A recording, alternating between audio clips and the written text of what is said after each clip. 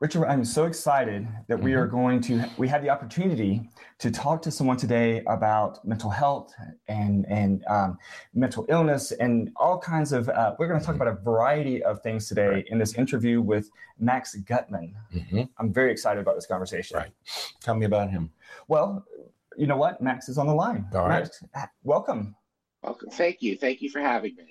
Yes, we're very excited about you being here. I know we have so much to talk about today, but why don't you take a minute and introduce yourself? Tell us where you are, what you're doing, and whatever else you would like to share with us. Sure. Well, I'm based out of New York. I am a licensed clinical social worker. I am a psychotherapist, community activist. I consider myself a peer in the peer movement. I am also a recovery specialist. I believe in recovery. I believe in mental health awareness, promoting disabling stigma, all of it. I am very passionate about mental health. You could say that. Fantastic. So we share that in common. All right. Matt, where in New York? I'm based out of Westchester County, slightly north of New York City, just north of the Bronx. Okay. All right. Yep. Excellent. Remember it. Yeah. Okay. So now you mentioned that you were a peer as well as a counselor. Correct. I believe they call that a prosumer. A what? A prosumer. I'm not 100% sure. I don't know that term. Someone who is both a licensed clinician and a peer or a recovery specialist, someone with a mental health diagnosis. So you have consumer services, and I believe you have prosumer, which is someone who's a licensed either social worker or psychologist, but also someone who has a disclosed mental health diagnosis. Okay. Now, in your website, you have an article about the I forget the exact title, but it's something about from first episode to hospitalization. Okay. Is that you? For my blog, yes, correct. Okay. Can you talk about that a little bit? Because that really gave me the best context for what we're going to be discussing this morning. All right. Well, I believe that blog article was about the activation of my symptoms and the first onset of schizophrenia, my diagnosis, first episode psychosis, whatever you want to call it. It was really, I think that was more of a narrative-based, like story-based format of exactly what my thinking was around my symptoms, my disbelief that anything was really happening to me, but knowing something was happening, something very different, and the evolution sort of or the blossoming of my symptoms into full-blown schizophrenia, and eventually into my recovery. I'm not sure if that specific post talked about my recovery or just me ending up in the hospital. Sometimes they end, where they end and where they begin, I don't always remember. Right. Sure. Now, well, you mentioned something there that was really interesting, because you said that, as your symptoms were emerging, that part of you, it's like you didn't think that anything was happening, but at the same time you thought that something was happening. Sure. Well, as you know, a lot of folks with a schizophrenia diagnosis, they don't believe they're sick. Right. Okay. But something's happening to you. I felt that at that time I had supernatural powers. I could hear people's thoughts. They could hear my thoughts. I could communicate with them without them being in the room. But it seemed like that was just the normal course of what was supposed to happen to me in my life. At the time, like, this is just the next step. This is what's next. I could do this now. Just like I could ride a bike or learning how to drive a car. Now I can speak to people through my mind. Oh, that's fascinating. Now, Yeah. what I found fascinating, first of all, I think it's a fabulous contribution. I mean, I think it's a wonderful narrative, very helpful. I wish more people would read it. How did you know? We typically, the stereotypic interpretation of schizophrenia is break with reality. how did you know? I mean, you knew you were having the thoughts. At first, they seemed rational, reasonable. Mm-hmm. But you were aware that they weren't. How did Yeah, it's complex. It's complex. I actually just completed a book about this. I took this blog post and I developed it into a larger narrative, basically Mhm. from the moment I really right before the symptoms started to activate up until my tenure with social work, and it really took us through the the full course of the illness, Right. or at least what I've dealt with so far. And to answer your question, it's interesting. It's very hard to describe. It's as if you know that. Well, okay, let me put it in this context. I've had family members that have had schizophrenia. I had an uncle and an uncle I've never met because of his diagnosis.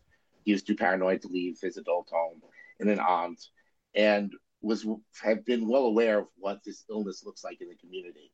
But when it's happening to you, it attaches to a lot of your characteristics. It attaches to a lot of aspects of your reality. So at that time, I was in a very precarious situation at my school. And the illness sort of inserts itself into the precarity of things. And things just seem more and more hard to wrap your mind around. But at the same time, you still have a mind, you're still in reality, you're still there. It's just things seem more difficult to explain to people. That's why I think things take on a double meaning or have a double meaning, triple meaning sometimes. It's as if you can't put language to things. And that's what my book is about. It's University on Watch. And I really talk as an English major who was studying language at the time. My psychosis attached to my language receptors, I believe. And language just became more and more intricate, more and more profound, but at the same time, and conversely, less profound. I was speaking what I thought was brilliant thoughts, but really the profundity of it was quite low. I was made incomprehensible. Mm.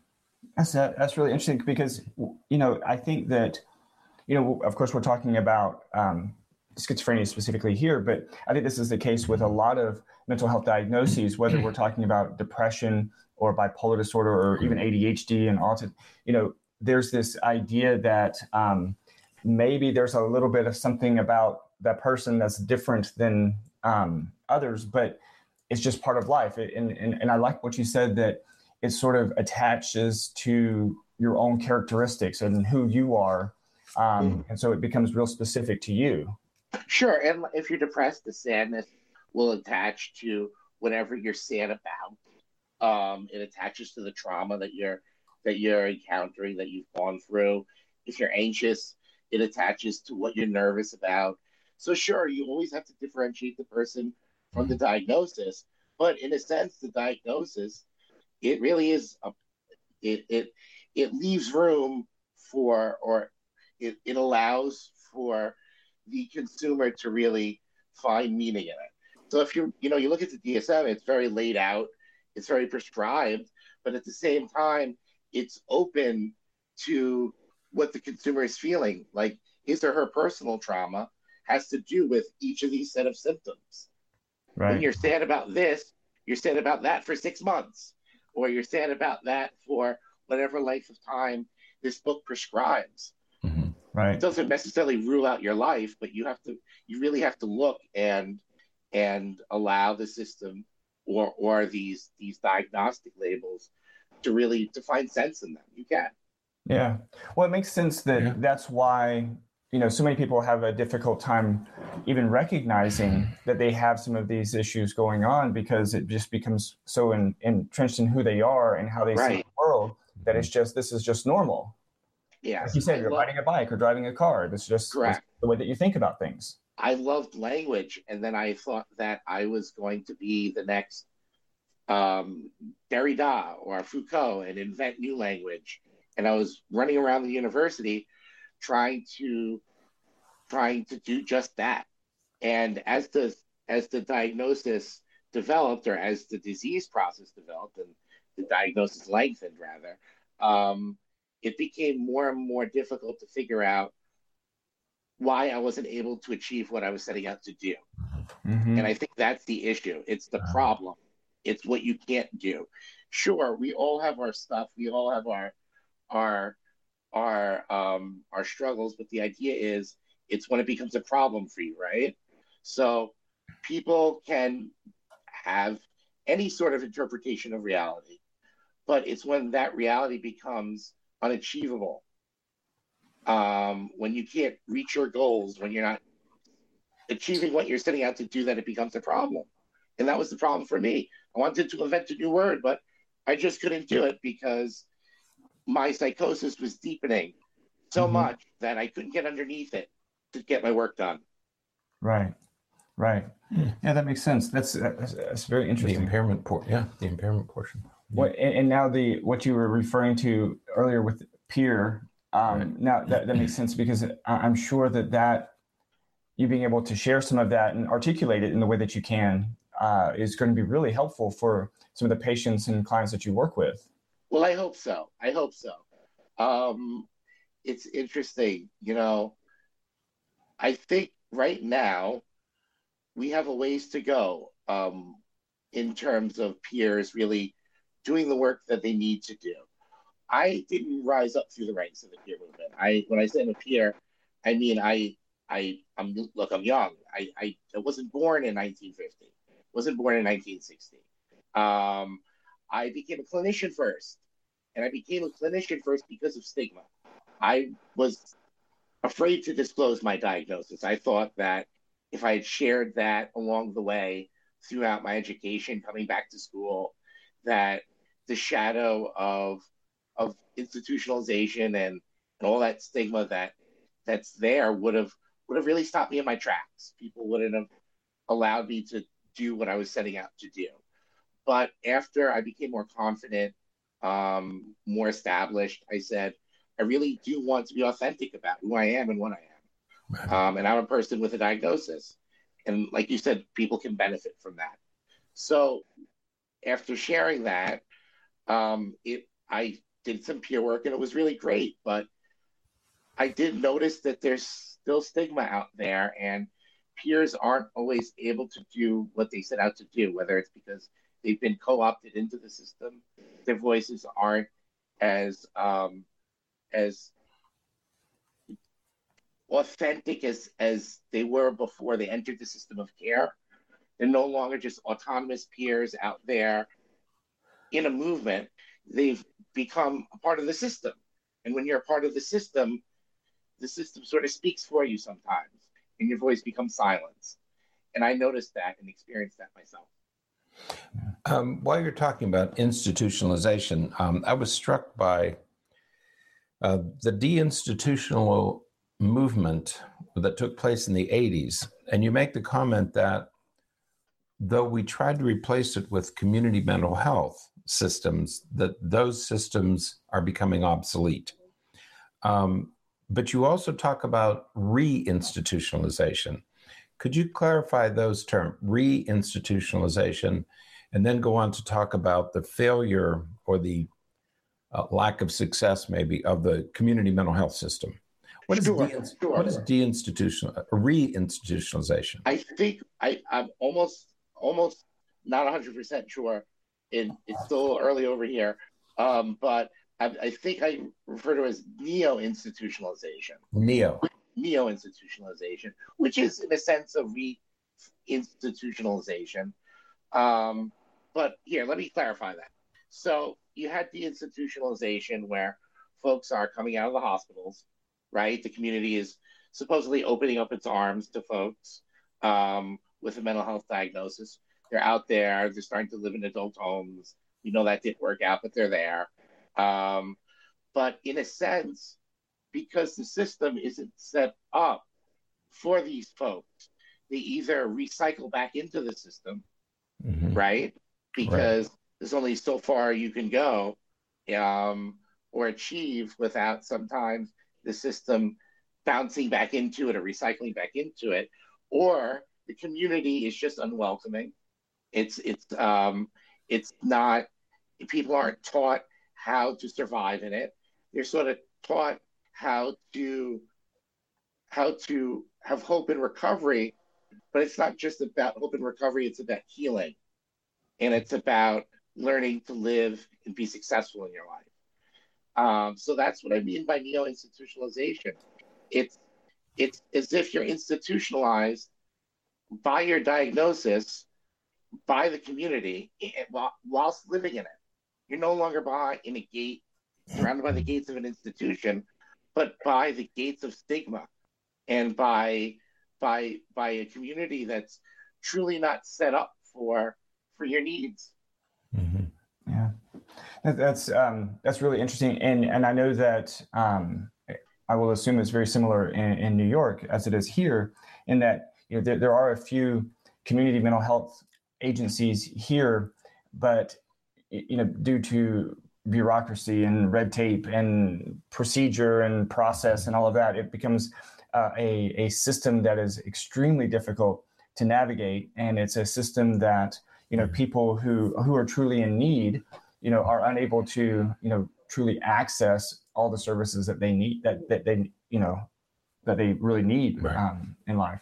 It's true, but what are the answers though? I don't even know. We haven't really developed a framework to really look at like how to do that. Like, Absolutely. How do we make it work for people? Right. I don't have all the answers myself. I have theories. I try to write and see what I can come up with. But it's very hard. You're right. It's very hard.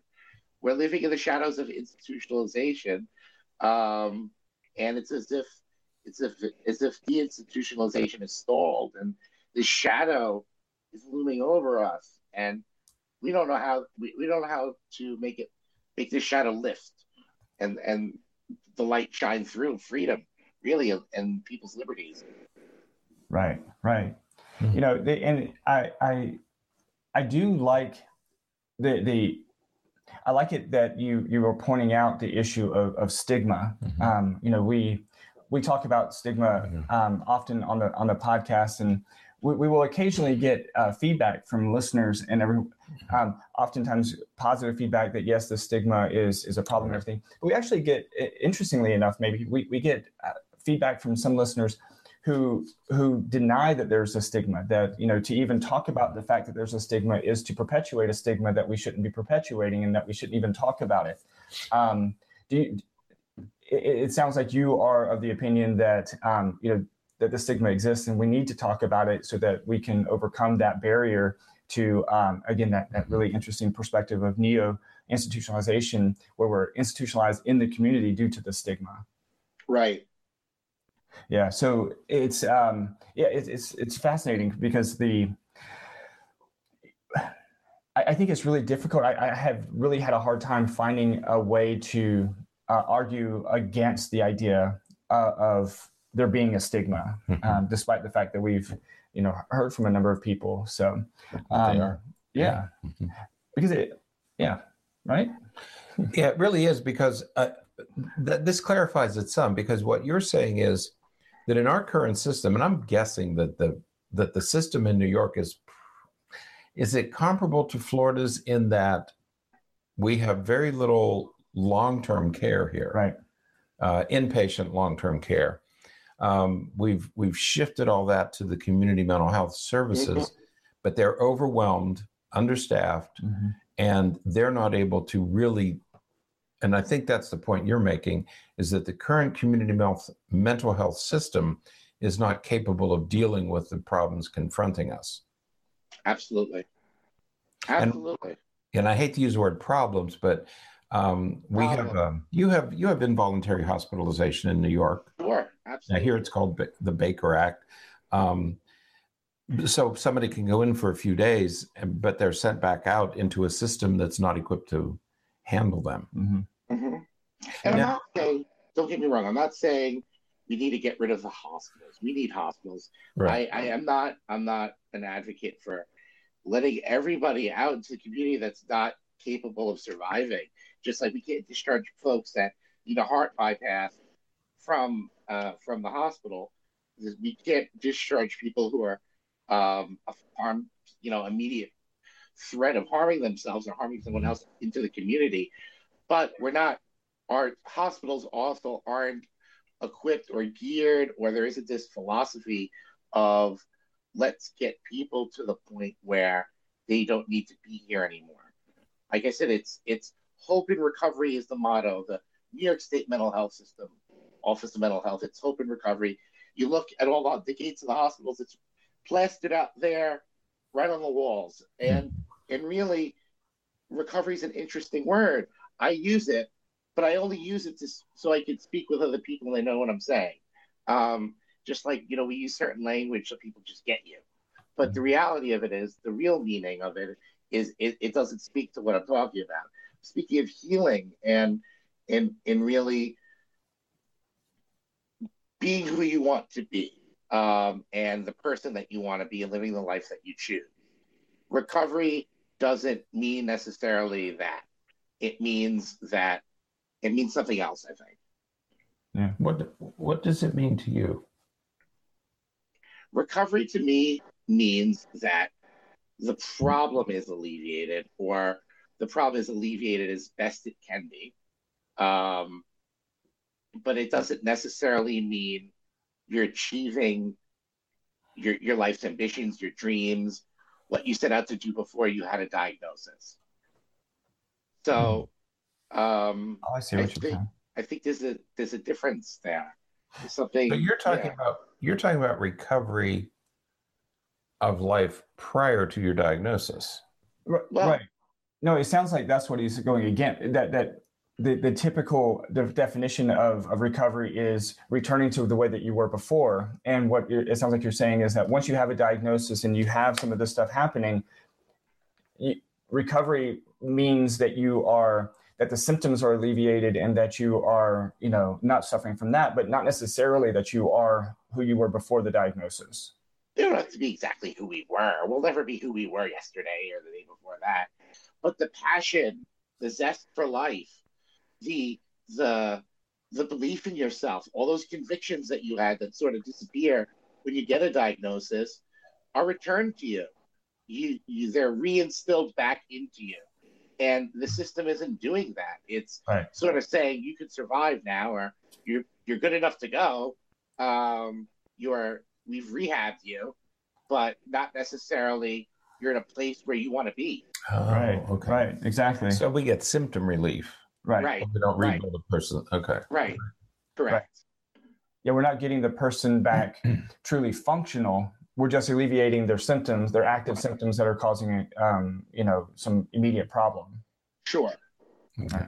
Now, Max, another thing that I'm fascinated by is this whole area of language. I could listen. I think I could listen endlessly to what you're advocating about language. A couple of things. You're talking about coming up with a different way of talking about all of this, right? Sure. Absolutely. Okay. How would that help? How would that help? Well,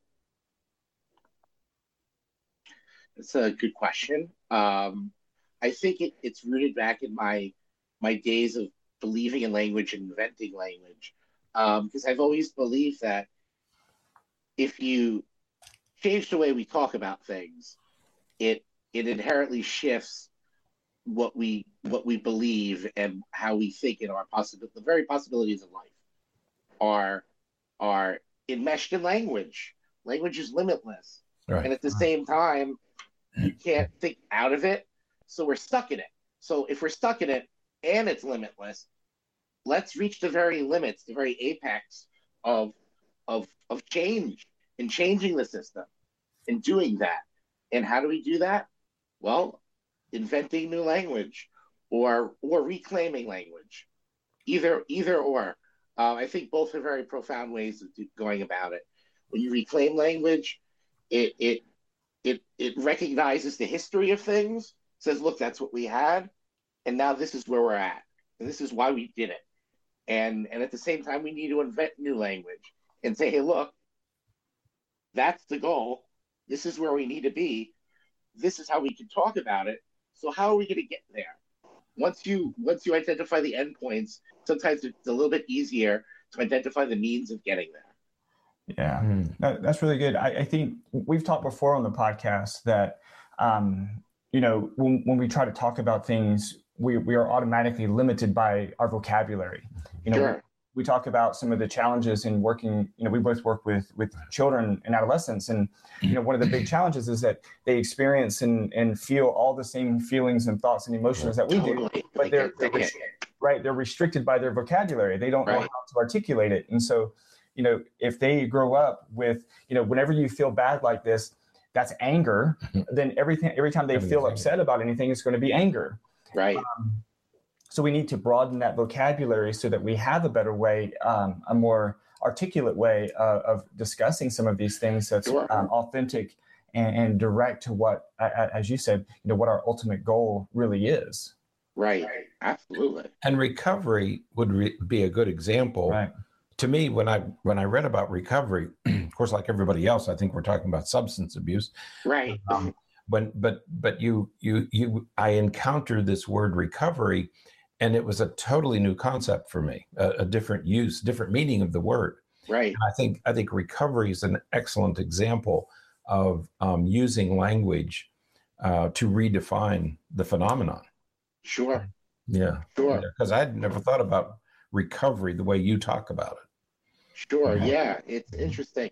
People say, well, I don't want to re dash this or re dash that because I am who I need to be, and I am the authentic self. And I respect that. I respect that philosophy, and I also respect the idea that recovery can mean something very important to people. It can mean that, like we talked about before, your symptoms are better, the deficit, whatever you didn't want there isn't there anymore, and if that means you're a whole person and you're who you want to be, then that's great. But for me, it signals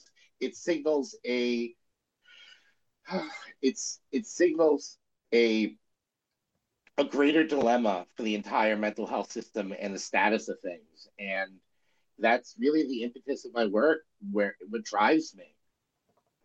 Yeah, that's great. Max, when you talk about renovating the system, do you think it's possible?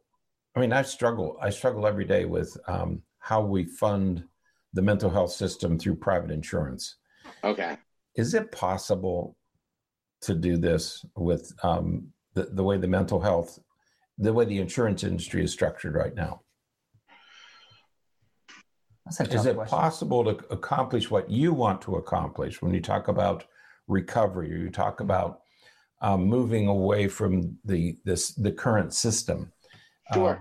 Is it even possible with the way insurance is structured? Absolutely, because remember, we're talking about language. We're talking about education. We're not talking about dollars and cents. I worked in communities with a lot of money. Yeah, you do.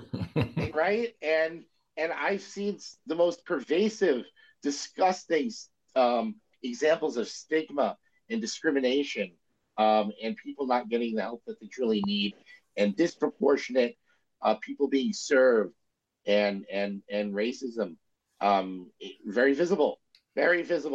And I've also been working in the South Bronx in some areas that really need the help, with some great folks that are doing great work. Why?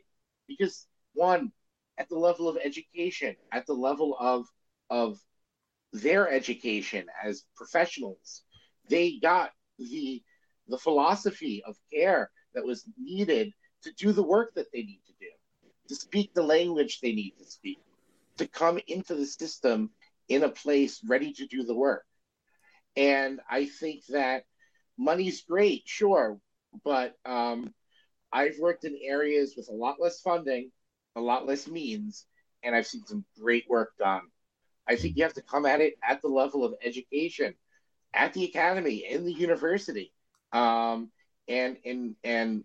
and from there, really redevelop the culture, revamp it, carve it out from the inside out, and inscribe it with a new language, a new way of thinking.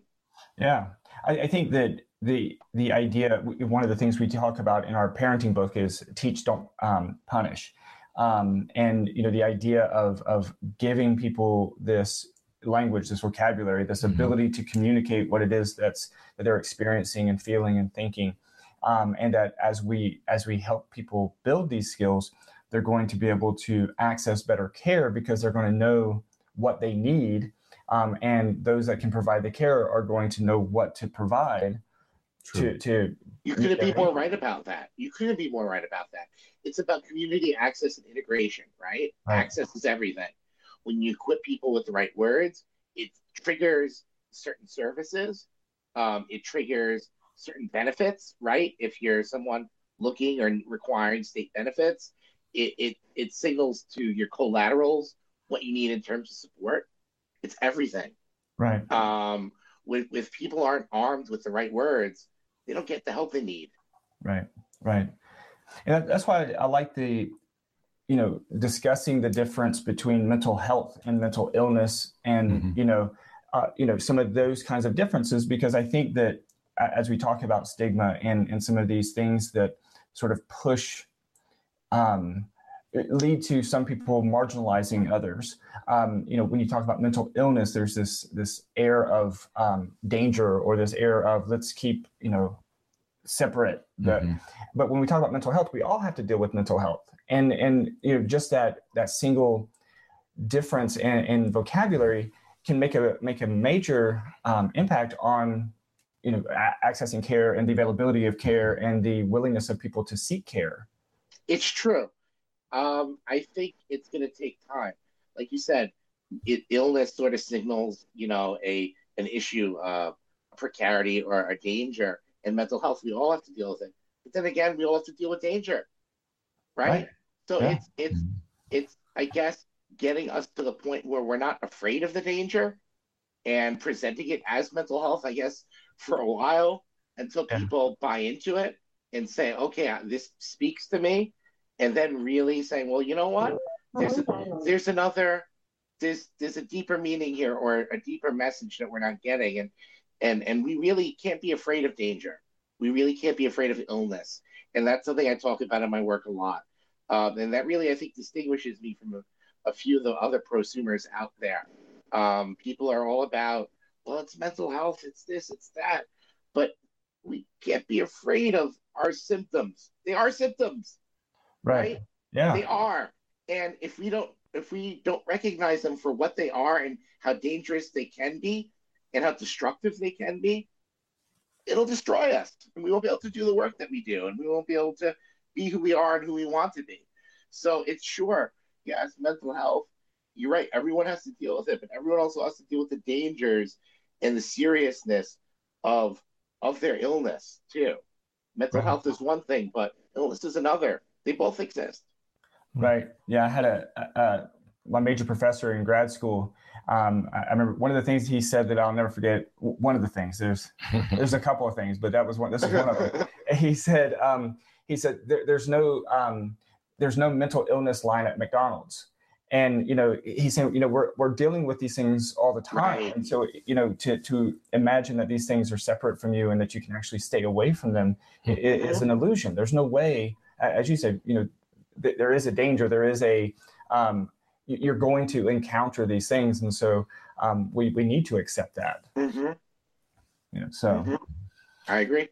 Speaking of vocabulary, tell me explain what a clinician-crat is. Oh boy. Okay. Well, I guess it's the prosumer that has sort of lost his way.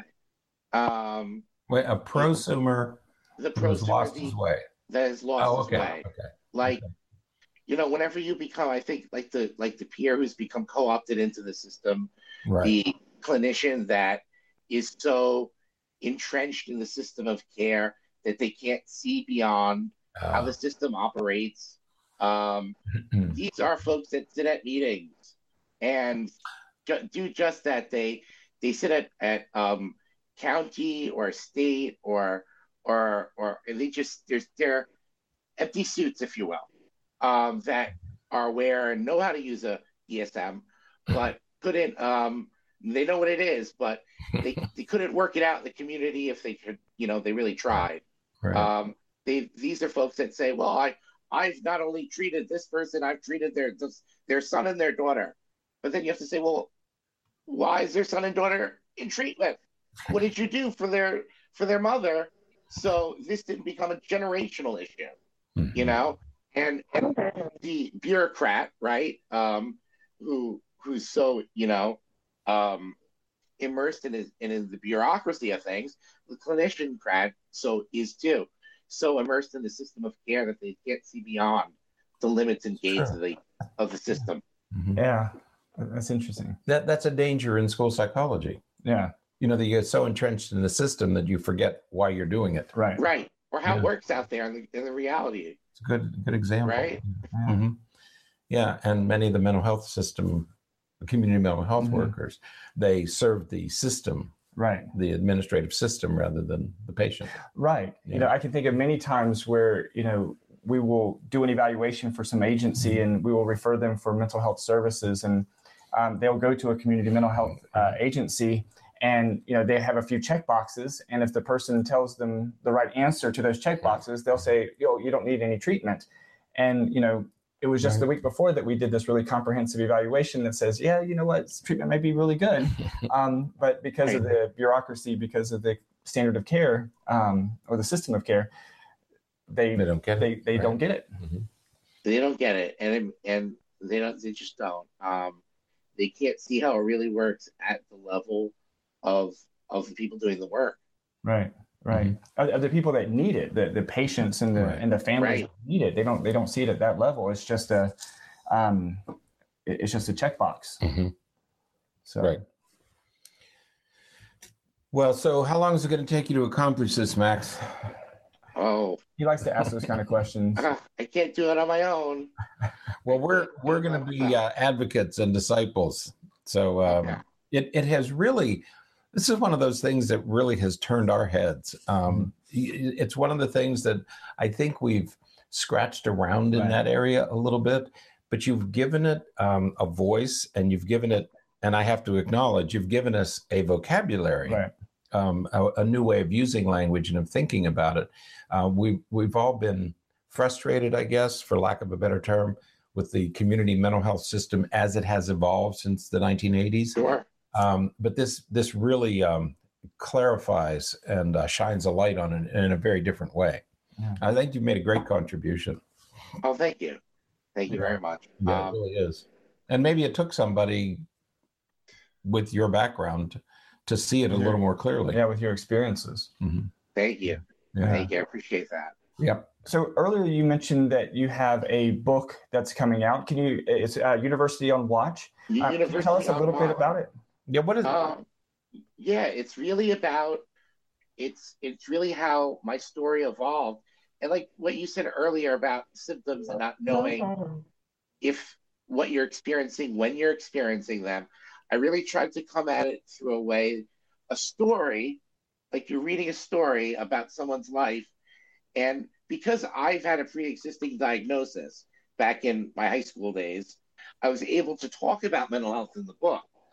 So it's not as if there was no language already there, no framework.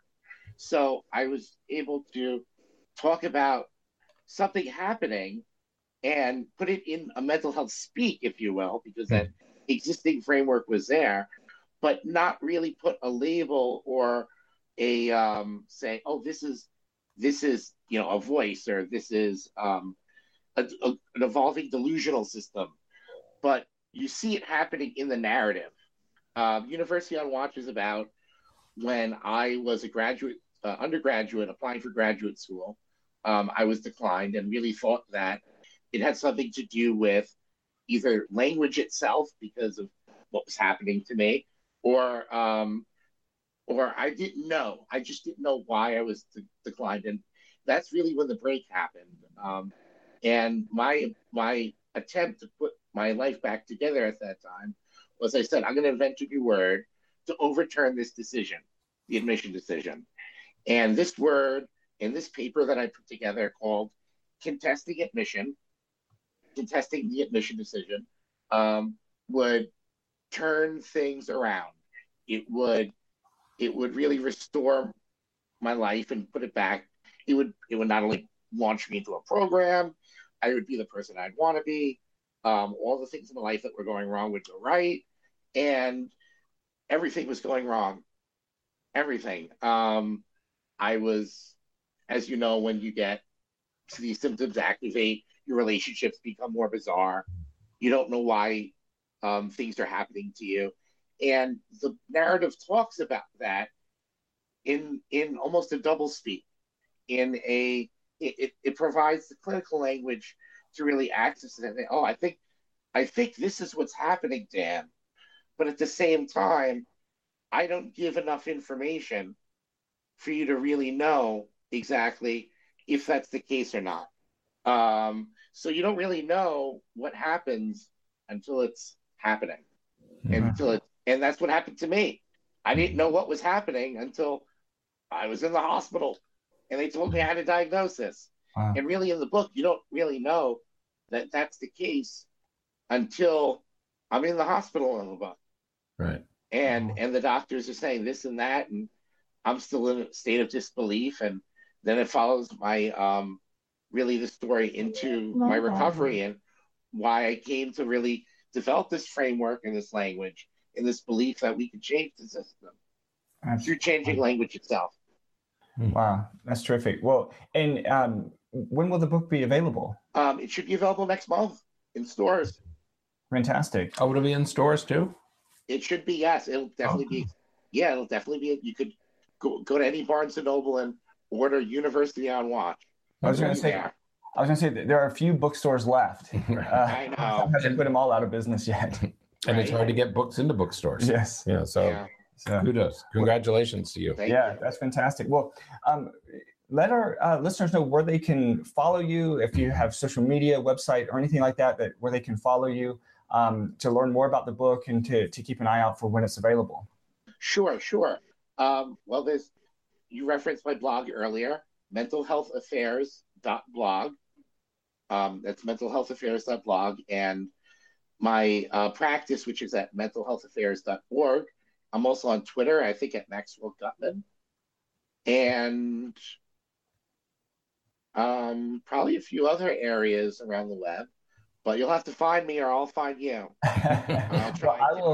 I'll put a link to all of those in the show notes so folks can just go to the show notes and click there and get to your Twitter or your website or blog or practice site or whatever. So thanks so much. No problem.